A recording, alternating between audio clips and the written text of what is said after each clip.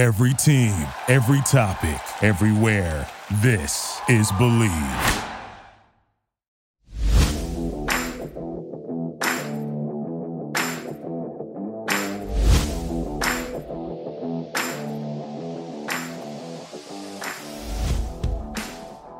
A happy Friday and welcome into a special edition of the Prospects and Props podcast. Just Chris Schubert with you here on today's edition of the show. A bit of a long story, we will get into it. Your takes, a Takes on Takes full episode of Prospects and Props that was supposed to have Jaime Eisner sitting across from me, at least virtually, answering these takes. And for 33 minutes on, I think it was Wednesday, we were doing that. And a corrupted file later, and Jaime traveling for a work event for TDN has left it just you and I, a very intimate setting here. So for 33 minutes on Wednesday, Jaime and I recorded a Takes on Takes episode that will never be heard. It will never see the light of day because not even I can listen to it. The file completely corrupted on the computer and it is gone. So I'm going to be back. I'm here rehashing some of the takes from that episode. So it'll just be my reaction to some of the takes. Jaime will be back with us on Monday as we continue our Rookie of the Year candidates show, but still wanted to give you guys a Takes on Takes, and so you're just going to get my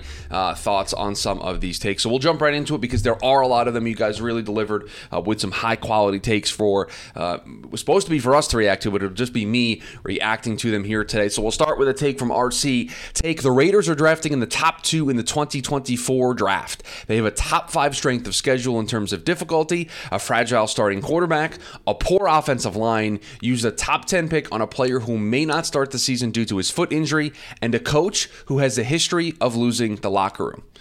Well, see, I like the logic here. I don't disagree with any of the particulars. They do have a top 5 strength of schedule in terms of difficulty. You can just look at the teams they're playing and look at the division they play in to know it's going to be a bit of an uphill battle. They do have a fragile starting quarterback. Jimmy Garoppolo, over the last couple of seasons, hasn't really been able to finish those seasons. It was the big reason why the San Francisco 49ers had to start Brock Purdy for the last stretch of the season. They do have a underwhelming offensive line. You use the word poor. I'll use the word underwhelming. Tyree Wilson's foot injury and his availability for the start of the season is a question mark, and Josh McDaniels doesn't have the greatest track record as a head coach. I agree with all of that. All of that are good reasons to put the Raiders in the mix. I just don't know if the Raiders would be one of the first teams that I would consider for a top 2 pick. The Cardinals aren't going to be particularly good. They're not going to have Kyler Murray for a large stretch of time, we think. The Houston Texans, even after getting C.J. Stroud and having a good draft, they're still a ways away. So I think they're going to be a team that's going to be in contention. The Rams might be particularly bad if things go south with Matthew Stafford. The Bucs might not be particularly good. I think there are a bunch of other teams. I mean, who knows what's going to happen in the AFC South with the Titans, with the Colts. We already mentioned the Texans. That's a division that's got a bunch of teams that things could go sideways very quickly. I mean, Anthony Richardson is a very raw prospect. He could play and grow and develop, but it might not lead to a lot of wins for the Indianapolis Colts. So I get the mindset here. I agree with all of the logic. I just don't know if the Raiders, if I was drafting teams to pick in the top 2, I don't know if the Raiders would be one of my first couple of choices. But the logic's sound. The logic is very sound here. This take from layman's terms. Hot take prompt. Oh, love a good hot take prompt. What defines a wide receiver 1 in the NFL, and how many true wide receiver 1s are there by your definition? For me, a true wide receiver 1 demands extra coverage, thus forcing defenses to actively make sacrifices to mitigate them. I don't think there are even 10 of those in the NFL, and that's if I include Kelsey. Well, it's a great take, layman's terms. I love the thought exercise that we are now going to go down here on the show. I agree with what you're saying there. It demands extra coverage. I think it's somebody who has been able to prove at a pretty high level that they're able to be a top target consistently, and we can debate on what that means, but I think there needs to be a big enough sample size or a decent enough sample size of you being a top option in an offense and teams game planning for you, and yet you're still a difference maker. And so there's sort of a bias that goes there for players who have gone to 2 different places and have done that. And layman's terms provided a list. He said Jefferson, Chase, Diggs, Kelsey, Hill, and Brown are the ones I don't have to think about. I'm going to take Kelsey out because tight ends, it's a little bit of a different position. They're able to play the middle of the field. They're not covered by a corner on an almost regular basis. And so for me, the other part of this is you're going up against the best of the best. Other teams are taking their best corner and they're saying, we're going to shadow you, or we're going to put this guy predominantly on you, and we are going to make this a matchup game. We're going to play this like basketball. We're going to play this like baseball with a reliever. We're going to bring this guy in, and he's just going to be against you. So based on your list, I'm in with Jefferson. I'm in with Jamar Chase. I'm in with Stephon Diggs. I'm in with Tyreek Hill, and I'm in with A.J. Brown. I mean, Diggs, Hill, and Brown fall directly into the bucket of did it in two different places. Diggs in Minnesota and Buffalo, Hill in Kansas City and now Miami, and A.J. Brown in Tennessee and now Philadelphia. I think we probably need to discuss Devontae Adams a little bit more. Again, another guy that's gone to two different places and has done very well. I'm trying to look at a list here to see who else we may want to consider for this list. DK Metcalf is somebody that maybe we could consider. I don't think I'd put him on the list. Cooper Kupp, if you asked me to do this list a couple of years ago, I'd say yes, but not maybe now. DeAndre Hopkins, again, a couple of years ago, I think I say yes, but not now. DJ Moore, I think is a yes. Terry McLaurin's another name that I think should be considered. Amari Cooper is one that I'll throw out there. Guy that's done it in three different places, with the Raiders, with the Cowboys, and now with the Browns, and is a wide receiver one. Mike Evans, I mean, the guy's got 1,000-yard seasons like every year of his career, but do teams actively game plan for him? That's a fair question. I think I'll put him out for right now. But I agree with the take overall that I don't think I'd get to 10. I think at most I'd have is 9 if I did this list. So appreciate the take there, layman's terms. That's a good one and a very fun thought exercise. This take from Sam Teets. Take: Stetson Bennett retires before the Rams have another 10-win season. All right, so the spirit of this take is that the Rams aren't going to be very good here in the foreseeable future. And I can understand why this is the thought process, right? The Rams have completely gutted this roster in more ways than one. They have a quarterback who is clearly getting towards the end of his career. They have a coach who every offseason we're dealing with whether or not he's going to return. Stafford's back and shoulder and all the injuries that have plagued him over the last couple of years could force him to not be playing very good, even if he does play. But that might be the reason why the Rams might be able to turn this around pretty quickly. If Matthew Stafford isn't very good this season, or the Rams in general aren't very good this season, and they bottom out, and they're in a position where they have a top pick, they could very quickly get one of the top quarterback prospects in 2024, and they could be off to the races, because that's the difference, right? The reason why you would say that the Rams are going to have a long haul here is because it's going to take them a while to figure this out, and it's going to take them a while to turn this around. Well, if you get the quarterback and you get him next offseason because maybe this year's bad, or you get him in 2 years, that's the ticket to a quick turnaround, because now you've got the quarterback. You've got the quarterback on the rookie deal. Some of their other money problems in terms of cap and in terms of dead money start to alleviate themselves at the end of this season. So there might be a very, very quick avenue for them to have a turnaround here. Now, it requires them figuring out the quarterback situation. That's a big if. There's still teams trying to figure that out in the National Football League. So it's not a given. It's not a guarantee. But I think a quick turnaround from the Rams is possible, and so I'd sell this take. I would sell this take that Stetson Bennett retires before the Rams have another 10-win season. We've got a food take from Anthony. Hottest food take, oh boy. Potatoes and every version of them are not good. Anthony, have you not enjoyed a good French fry? Have you not enjoyed a good mashed potatoes with gravy? Have you not enjoyed a good potato chip? Have you not enjoyed vodka made from potatoes? Have you not enjoyed a good baked potato? Have you not enjoyed a good sweet potato? I mean, there's just there's probably more potato foods and sides and dishes that I haven't even thought of here. Tater tots. I mean, we've got lots and lots of options for great potatoes that are versatile. They can go with any type of meal. You having a very fancy dinner? Here's some mashed potatoes. You having barbecue? Here's some mashed potatoes. Oh, we're having some steak? How about a baked potato on the side? Loaded baked potato. How about that? Some cheese. For those of you out there who like sour cream, you throw that in there as well. Every version of potatoes are good. I have to sell this take. I don't love sweet potatoes, but I love a good sweet potato fry. I don't necessarily love the baked potato, but I'll have one if it's offered to me because I like potatoes. Mashed potatoes are awesome. French fries are great. Potato chips are awesome. I don't know. There's too many good food options here with potatoes to say that we are selling every version of them. We don't want a single version of a potato. Corey's got a counter take to this. Says roasted mini potatoes with olive oil and seasoned with salt, pepper is the best way to eat potatoes. All right, I don't agree with this, but again, this is what I'm talking about. This is a different type of potato that than all the potatoes I just mentioned that we didn't even consider. And now here we are talking about him as a potential option. So, Anthony, I got to know what kind of potatoes you've actually tried and why you don't like them. Like, this has spawned now a whole new subplot on the TD and Premium Discord. I got to know why you don't like French fries. I got to know why you don't like mashed potatoes. I got to know why you don't like potato chips. Every version of them are not good. I mean, that's just, I'm sorry, it's just flat out wrong. It's just flat out wrong. This take from Alex. Ooh, baseball football crossover take. We love these. Take: Justin Jefferson in his next contract will make more APY than the entire 26-man roster of the 2023 Cincinnati Reds. Now, do we have the answer for what the Cincinnati Reds? We do. Thank you, Alex, for providing this context.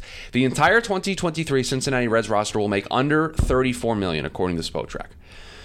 Oh, man.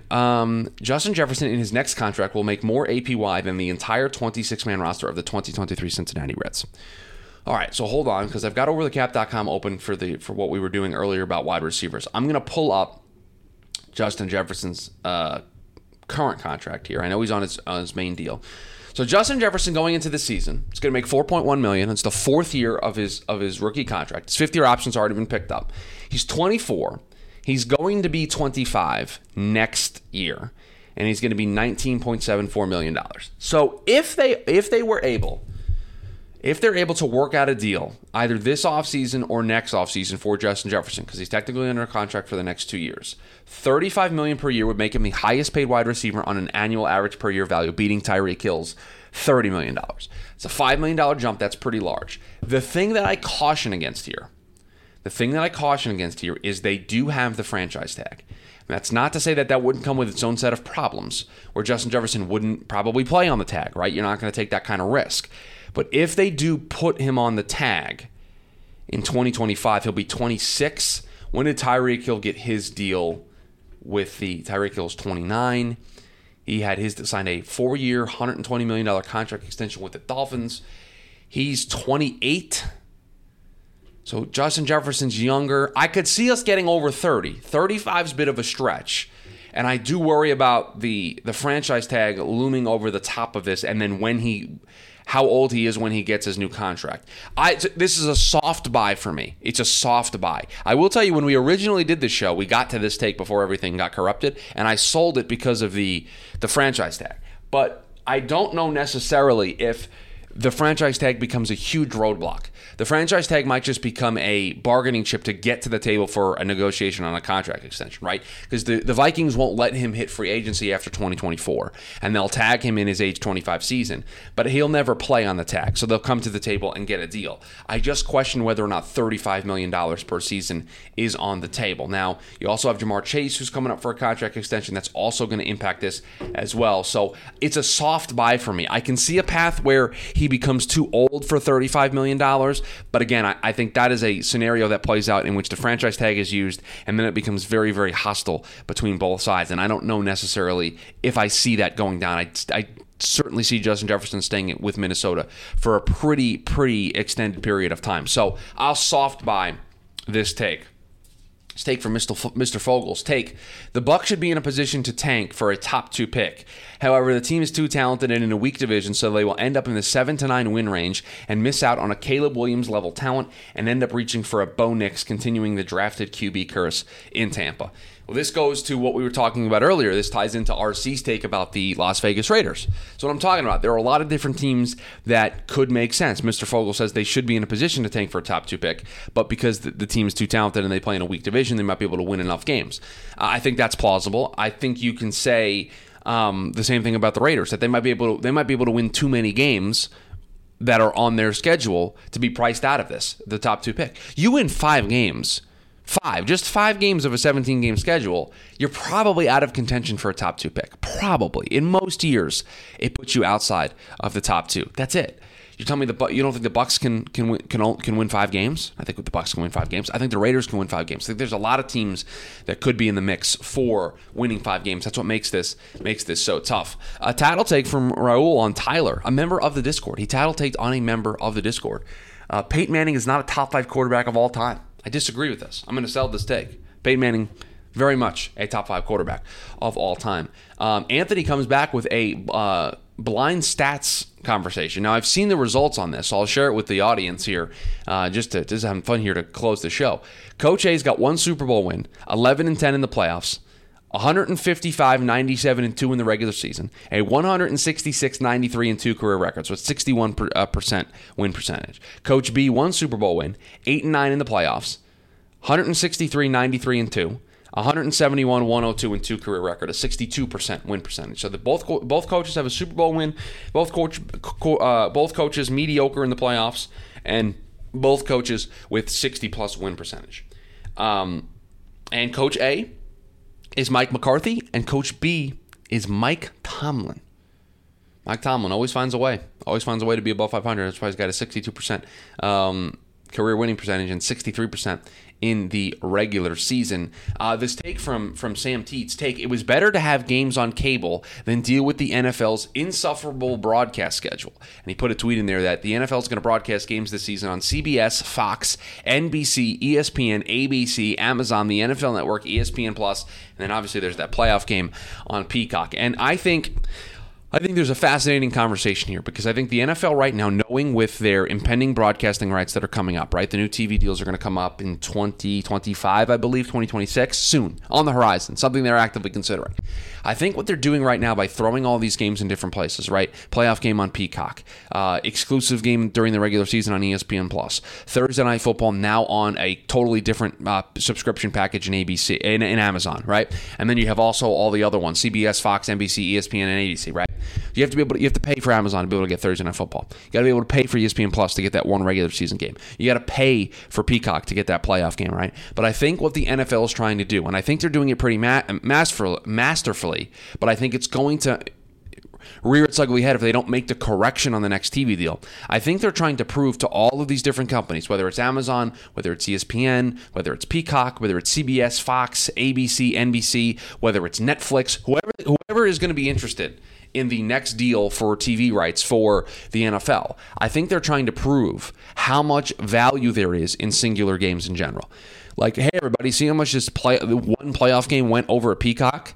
See how much Amazon's paying us for however many games that is. I don't remember off the top of my head how many games there are for the Thursday Night Football package. See how on a per-game basis how much of this is worth, so that when they go to the bargaining table for this TV deals, whoever the prospective interested parties are, it allows them to have a better negotiating tactic. But I will say this. The NFL can do this now as long as during the next TV deal they consolidate properly. I think if long-term this is the answer for the NFL where they have these games all over the place, I think you're going to lose a segment of the casual fan, not the people listening to this show. The people that are listening to this show, we're going to find football one way or the other. We're going to buy a Sunday ticket from YouTube TV. We're going to subscribe to Amazon for Thursday Night Football during the season. We're going to subscribe to Peacock for the playoff game if our team's playing in that playoff game. We're going to find avenues to watch these football games, right? We're going to subscribe to these services. We are going to be there to watch these football games. There are some people that will say it's not worth it. It's too much of a hassle. My father, a very technologically savvy person, ran his own small business that worked on computers. Guy knows his way around technology. Had to call me when he moved, because he moved out of New York, had to figure out how to watch Mets games. Didn't know how to do it. Trying to watch Jets games. Didn't know how to do it. So there's a large population of older fans, not that much older fans, that are going to be kind of aged out because of the way that the NFL is choosing to operate. So they need to consolidate properly and make it maybe one or two separate things. Anybody that's got TV, they get CBS, they get Fox, they get NBC, they get ABC. It's easier to get those games. You don't have to worry about it. You just have to worry about if you're in a market where your team plays or not. The streaming services where the other games are going to play, and if you got a team that's very popular that's going to find themselves on these places, that's a little bit of a tougher sled. So I'm going to be very, very interested to see how they handle themselves in the next TV deal. Let's take from Culber's. I'm going to get this one out here early. People getting excited about this Spurs landing spot for Wembanyama, but Pop isn't going to be there for much longer, and their point guard is a fraud. Not as good of a spot as many make it to be. We got a basketball take in the football show? All right. I love Wembanyama going to the Spurs. I love that. I think that's huge for San Antonio. There's a French pipeline there with Tony Parker being there, right? A lot of people over in France grew up watching the Spurs because of Tony Parker, and now they get to do it with Victor Wembanyama. this leads to an NFL draft lottery conversation. I will tell you, as Chris Schubert, the content creator, I'm all on board. I'm fully invested in a NFL draft lottery. As the New York Jets fan in me, no thank you. I will not take the draft lottery. This take from Bailey. Sam Darnold will start at least 3 games this season for the 49ers due to them continuing quarterback injury curse for Shanahan. Play well and trick a team to give him a decent-sized bridge, low-end starters deal next season. Teams love giving second chances to high-drafted guys, and Shanahan's system raises everyone's floor. There's nothing that I really disagree with this take. 3 games is very, very specific when you said at least 3 games. But I think Sam is going to probably be on the field. I think he can show that he can play well. He's still very talented. And I think if he plays well enough and he becomes a free agent because it's a 1-year deal, that yes, a team will give him a bridge low-end starters deal. And, Sam Darnold, to me, it's not 1-to-1 because this quarterback had a better resume. But, Andy Dalton's still around getting 1-year bridge deals all these places. And I think Sam could be on a similar trajectory. Now, if he plays well, it could be more than just a low-end starter deal. He could get a Jameis Winston type deal, a Mitchell Trubisky type deal. It might be 2 or 3 years in a specific place. Raul, take all 3 quarterbacks drafted in the first round this year will at some point in their careers win league MVP. I have to sell this take just on principle. All 3 quarterbacks drafted in the first round this year will at some point in their careers win league MVP. The statistical odds on that are against that being a thing. So I'm going to sell that. I'm going to sell that take. It's take from Sam Teets. 2024 will be the second consecutive year where the Georgia Bulldogs don't have a DB taken in the top 100 picks. This is a Javon Bullard and Kamari Lassiter take. I haven't watched either guy yet, so we'll put a pin in that take for down the road. Another take from Sam Teets. Having to make the first overall pick in most drafts sucks. Unless there's a generational prospect available, you're almost guaranteed to have an underwhelming return on investment. I agree with this take.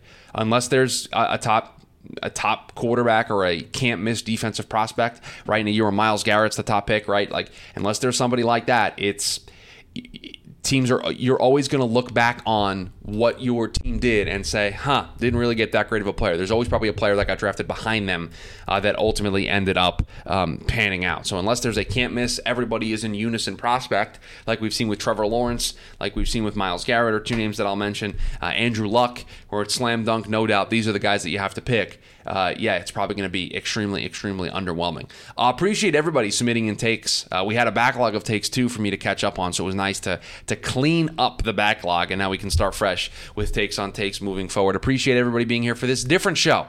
Didn't think at any point during the tenure of Prospects and Props that I would be doing a 20-plus minute solo show, yet here we are with a takes on takes edition of the show. But we did promise you guys this, and we still wanted to deliver despite the tech issues that kind of plagued us earlier in the week. So appreciate everybody listening to this show, rating, reviewing, subscribing to the podcast. Appreciate everyone who submitted takes. We're back on Monday, Jamie and I. We're back on Monday with video version of the show. This just an audio version because it is just me, but we'll be back on Monday with video version, diving back in to the Rookie of the Year candidates. So everybody have a great weekend. Appreciate everybody who listens to the show. Appreciate everybody who submits a take for Takes on Takes. We're back on Monday. Have a great weekend. We'll talk to you then. Thank you for listening to Believe. You can show support to your host by subscribing to the show and giving us a 5-star rating on your preferred platform. Check us out at Believe.com and search for BLEAV on YouTube.